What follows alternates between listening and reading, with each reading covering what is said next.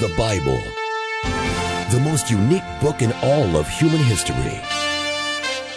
It claims to be divine in origin, and it delivers a message that, if true, affects every human being on the planet Earth, in this life and in whatever awaits us when this life is over. The Bible is unique in its survival. Over the past 2,000 years, no other book has been subjected to the intense scrutiny that the Bible has endured. Generations of linguists, historians, and archaeologists have explored the details of the Bible's production and tested the accuracy of its transmission to us today. Critics and foes have come and gone. Problems have been raised and solved, and still the Bible stands, totally alone in the degree of its historical accuracy and reliability.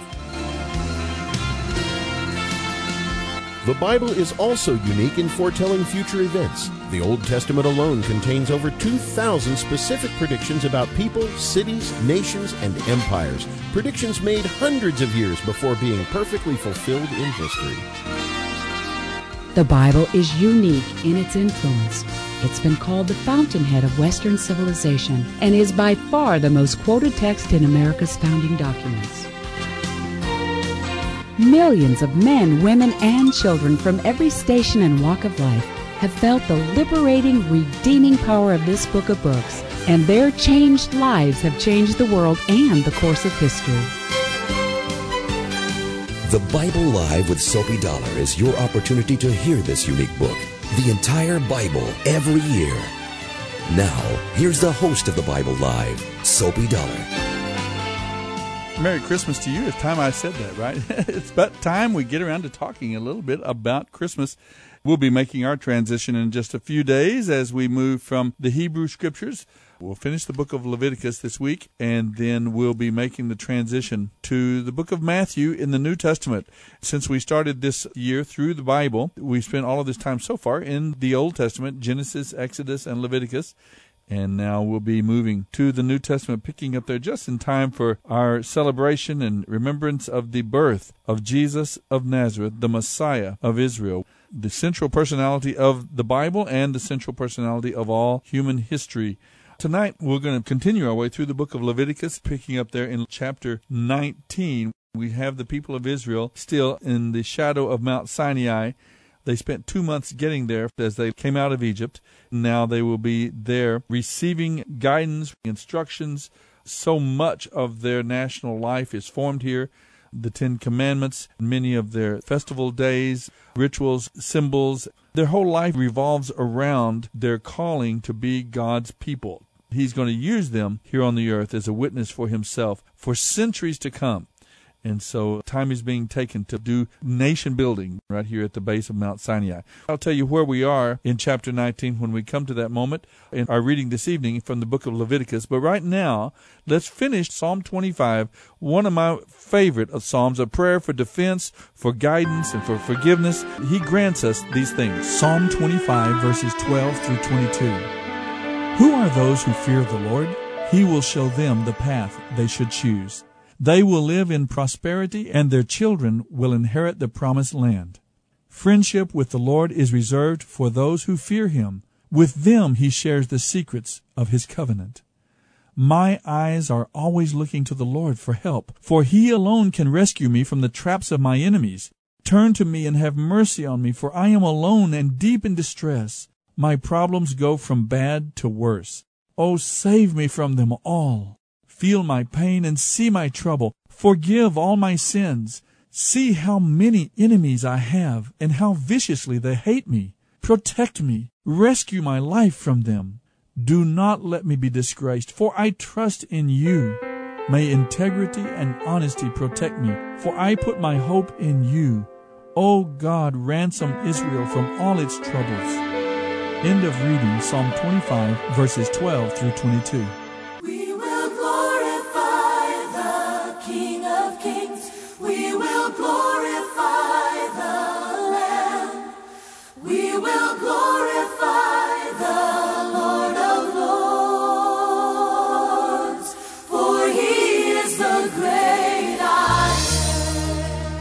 This is the Bible Live with Soapy Dollar.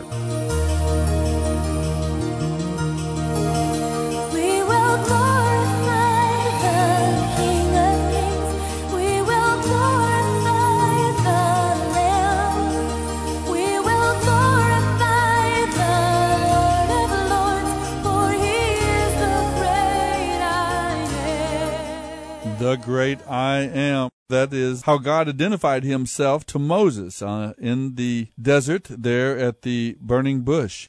Who should I say sent me, says Moses, and God says, I am, the self-existent one who was, who is, who will be forevermore. Jesus himself in the Gospel of John 7 times identifies himself, or perhaps 8, some count 8 times, using that phrase to refer to himself. I am. Before Abraham was, he said, I am.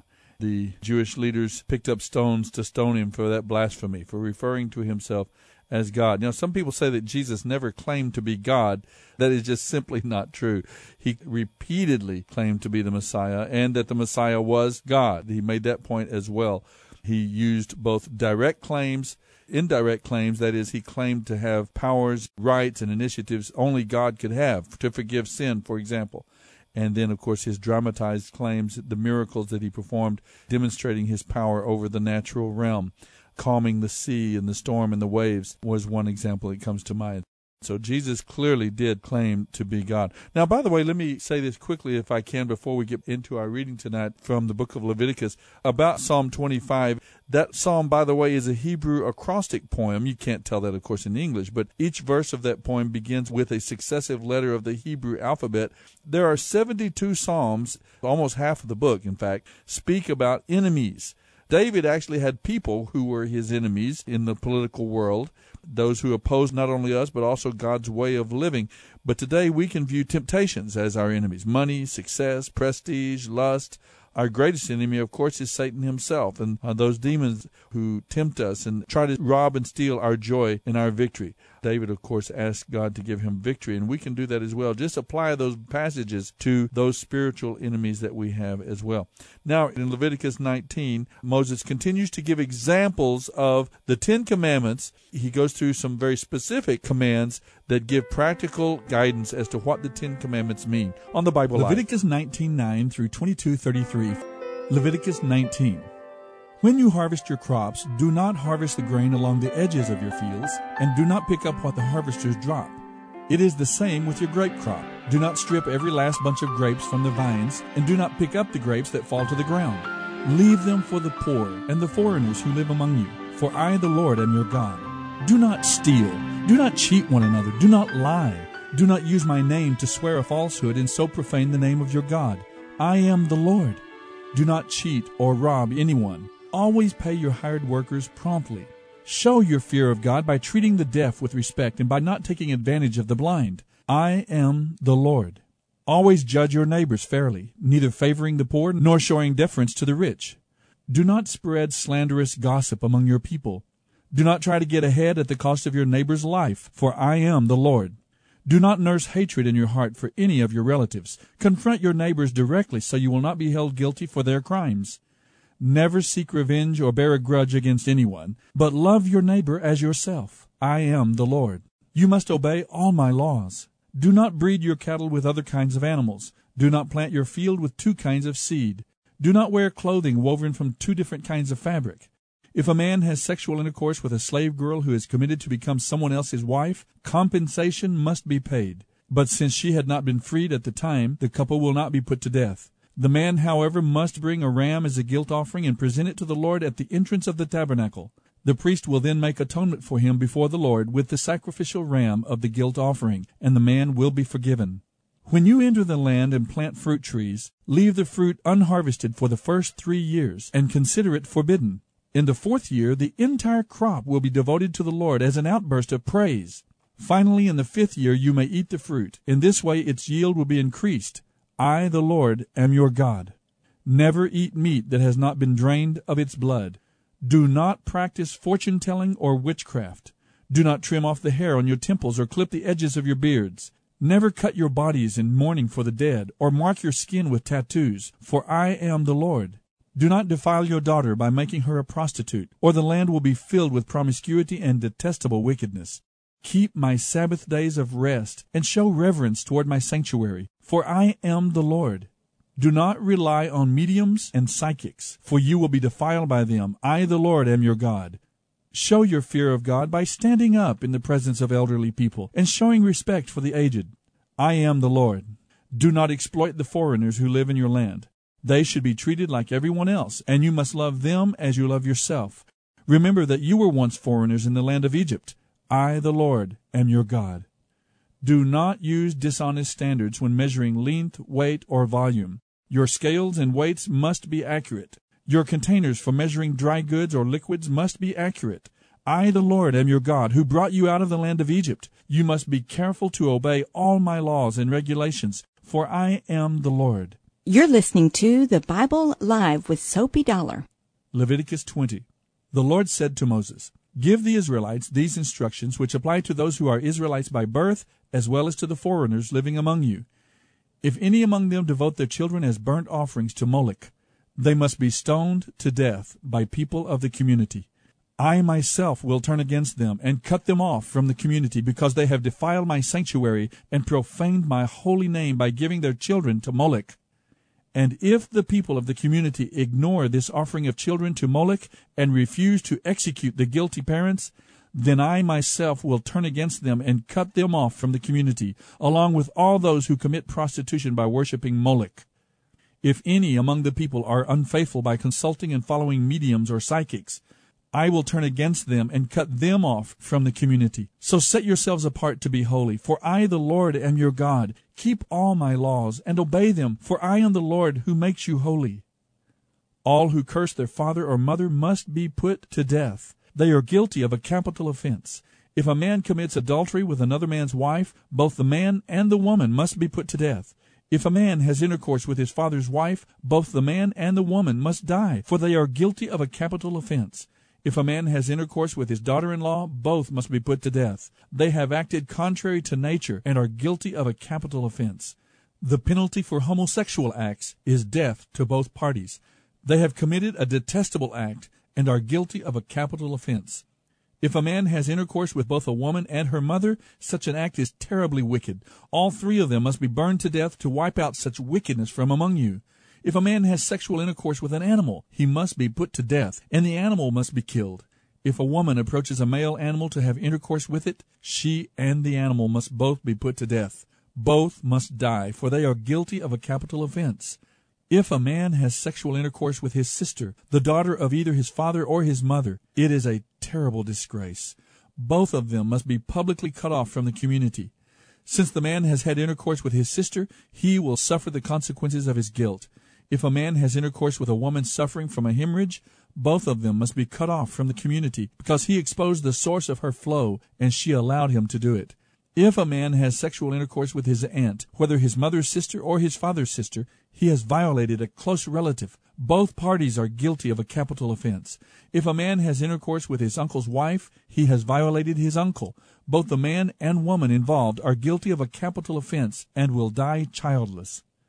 If a man marries his brother's wife, it is an act of impurity. He has violated his brother, and the guilty couple will remain childless. You must carefully obey all my laws and regulations. Otherwise, the land to which I am bringing you will vomit you out. Do not live by the customs of the people whom I will expel before you. It is because they do these terrible things that I detest them so much. But I have promised that you will inherit their land, a land flowing with milk and honey. I, the Lord, am your God, who has set you apart from all other people. You must therefore make a distinction between ceremonially clean and unclean animals, and between clean and unclean birds. You must not defile yourselves by eating any animal or bird or creeping creature that I have forbidden. You must be holy, because I, the Lord, am holy. I have set you apart from all other people to be my very own. Men and women among you who act as mediums or psychics must be put to death by stoning. They are guilty of a capital offense. You're listening to The Bible Live with Soapy Dollar. Leviticus 21. The Lord said to Moses, Tell the priests to avoid making themselves ceremonially unclean by touching a dead relative, unless it is a close relative, mother or father, son or daughter, brother or virgin sister who was dependent because she had no husband. As a husband among his relatives, he must not defile himself. The priest must never shave their heads, trim the edges of their beards, or cut their bodies. They must be set apart to God as holy and must never dishonor his name. After all, they are the ones who present the offerings to the Lord by fire, providing God with his food, and they must remain holy. The priest must not marry women defiled by prostitution or women who have been divorced, for the priest must be set apart to God as holy. You must treat them as holy because they offer up food to your God. You must consider them holy because I, the Lord, am holy, and I make you holy. If a priest's daughter becomes a prostitute, defiling her father's holiness as well as herself, she must be burned to death. The high priest, who has had the anointing oil poured on his head and has been ordained to wear the special priestly garments, must never let his hair hang loose or tear his clothing. He must never defile himself by going near a dead person, even if it is his father or mother. He must not desecrate the sanctuary of his God by leaving it to attend his parents' funeral, because he has been made holy by the anointing oil of his God. I am the Lord. The high priest must marry a virgin. He must not marry a widow, a divorced woman, or a woman defiled by prostitution. She must be a virgin from his own clan, that he may not dishonor his descendants among the members of his clan, because I, the Lord, have made him holy. Then the Lord said to Moses, Tell Aaron that in all future generations his descendants who have physical defects will not qualify to offer food to their God. No one who has a defect may come near to me, whether he is blind or lame, stunted or deformed, or has a broken foot or hand, or has a humped back, or is a dwarf, or has a defective eye, or has oozing sores or scabs on his skin, or has damaged testicles. Even though he is a descendant of Aaron, his physical defects disqualify him from presenting offerings to the Lord by fire. Since he has a blemish, he may not offer food to his God. However, he may eat from the food offered to God, including the holy offerings and the most holy offerings. Yet because of his physical defect, he must never go behind the inner curtain or come near the altar, for this would desecrate my holy places. I am the Lord who makes them holy. So Moses gave these instructions to Aaron and his sons and to all the Israelites. You're listening to The Bible Live with Soapy Dollar. Leviticus 22. The Lord said to Moses, Tell Aaron and his sons to treat the sacred gifts that the Israelites set apart for me with great care, so they do not profane my holy name. I am the Lord. Remind them that if any of their descendants are ceremonially unclean when they approach the sacred food presented by the Israelites, they must be cut off from my presence. I am the Lord. If any of the priests have a contagious skin disease or any kind of discharge that makes them ceremonially unclean, they may not eat the sacred offerings until they have been pronounced clean. If any of the priests become unclean by touching a corpse, or are defiled by an emission of semen, or by touching a creeping creature that is unclean, or by touching someone who is ceremonially unclean for any reason, they will remain defiled until evening. They must not eat any of the sacred offerings until they have purified their bodies with water. When the sun goes down, they will be clean again, and may eat the sacred offerings. After all, this food has been set aside for them. The priest may never eat an animal that has died a natural death, or has been torn apart by wild animals, for this would defile them. I am the Lord. Warn all the priests to follow these instructions carefully, otherwise they will be subject to punishment and die for violating them. I am the Lord who makes them holy. No one outside a priest's family may ever eat the sacred offerings, even if the person lives in a priest's home or is one of his hired servants. However, if the priest buys slaves with his own money, they may eat of his food.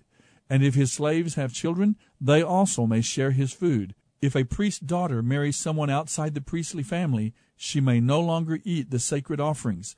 But if she becomes a widow or is divorced and has no children to support her, and she returns to live in her father's home, she may eat her father's food again. But other than these exceptions, only members of the priest's families are allowed to eat the sacred offerings. Anyone who eats the sacred offerings without realizing it must pay the priest for the amount eaten, plus an added penalty of 20%. No one may defile the sacred offerings brought to the Lord by the Israelites by allowing unauthorized people to eat them. The negligent priest would bring guilt upon the people and require them to pay compensation.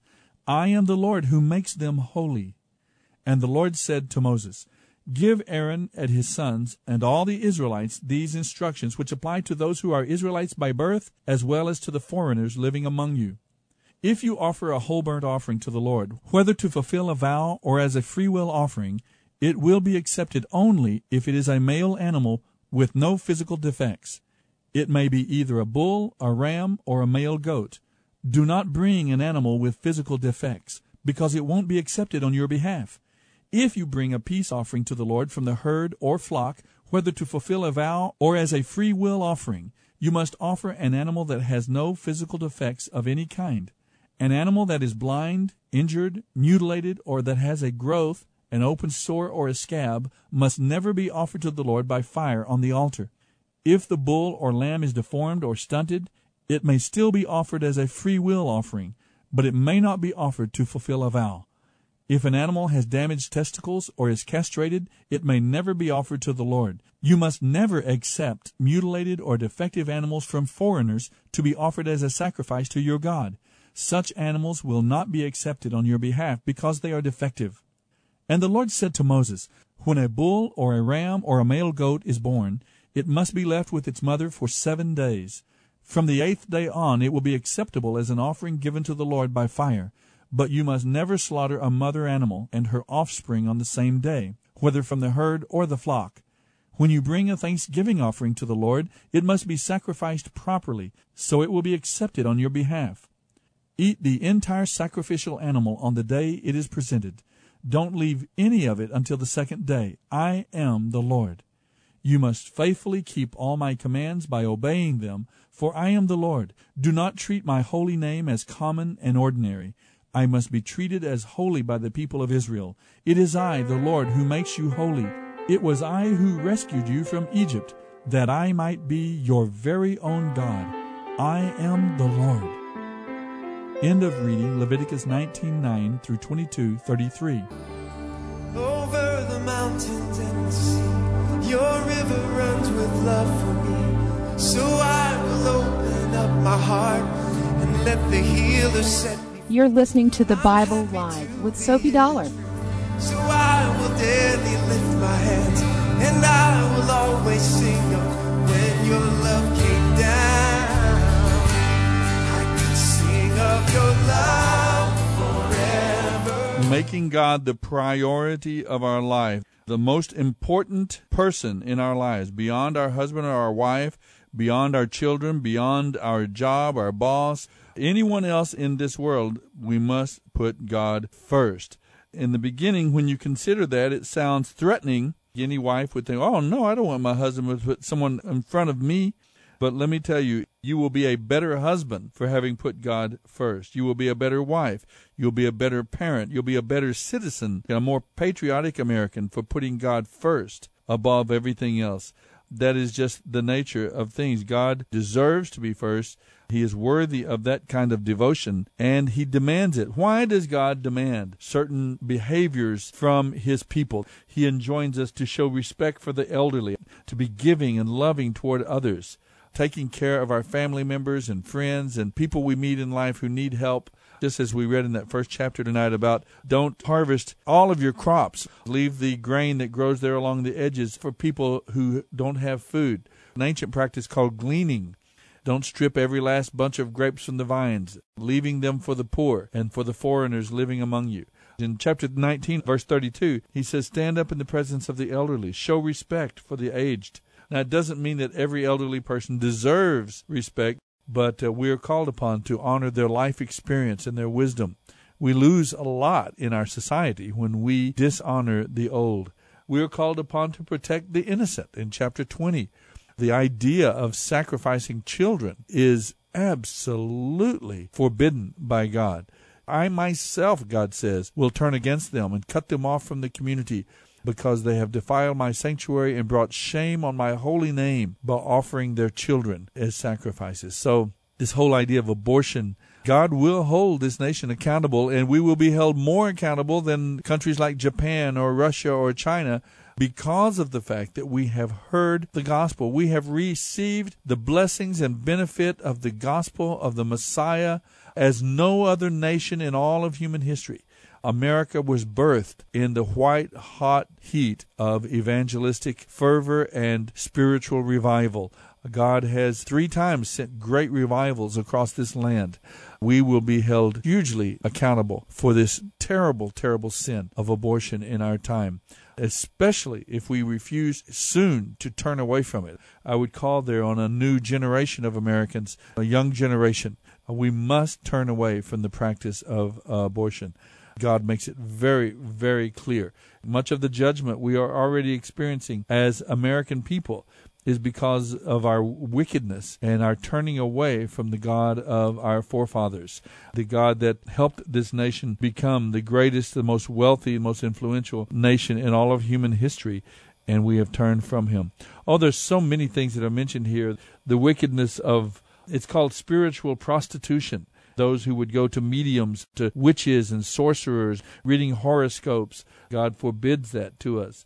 Remember, every one of these laws, every one of these commands are meant for our protection, for our provision, and for our guidance, to guide us into the best possible life, to be the best possible society that we could be. And we will receive blessings as we obey them. Very interesting tonight, this portion from Leviticus, and I think very understandable for us, even in our times, so many, many centuries later. The rules for priests are the same for pastors and evangelists and folks in ministry these days. Is a special calling to live a holy life, to live lives of integrity, particularly financial integrity. We receive offerings from God's people that support us and support the work that we're doing in our churches and our different ministries, and we must show deep respect for those offerings because they're given as unto the Lord. We should receive them as from the Lord, recognize their value, and we should invest those funds honestly, use them wisely in the ministry with great, great integrity. See you next time. The Bible Live with Soapy Dollar is a ministry of Campus Crusade for Christ. Soapy reads from the New Living Translation by Tyndale House Publishers. The Bible Live is dedicated to helping promote spiritual revival across America, and your financial support is needed. Please mail your tax-deductible gift to the Bible Live, Post Office Box 18888. That's the Bible Live, P.O. Box 18888, San Antonio, Texas 78218. You may also make credit card donations at the ministry website, thebiblelive.com.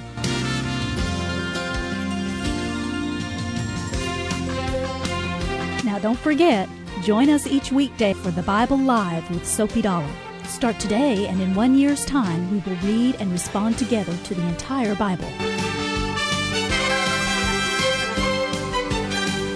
Let the most important word you hear each day be God's Word.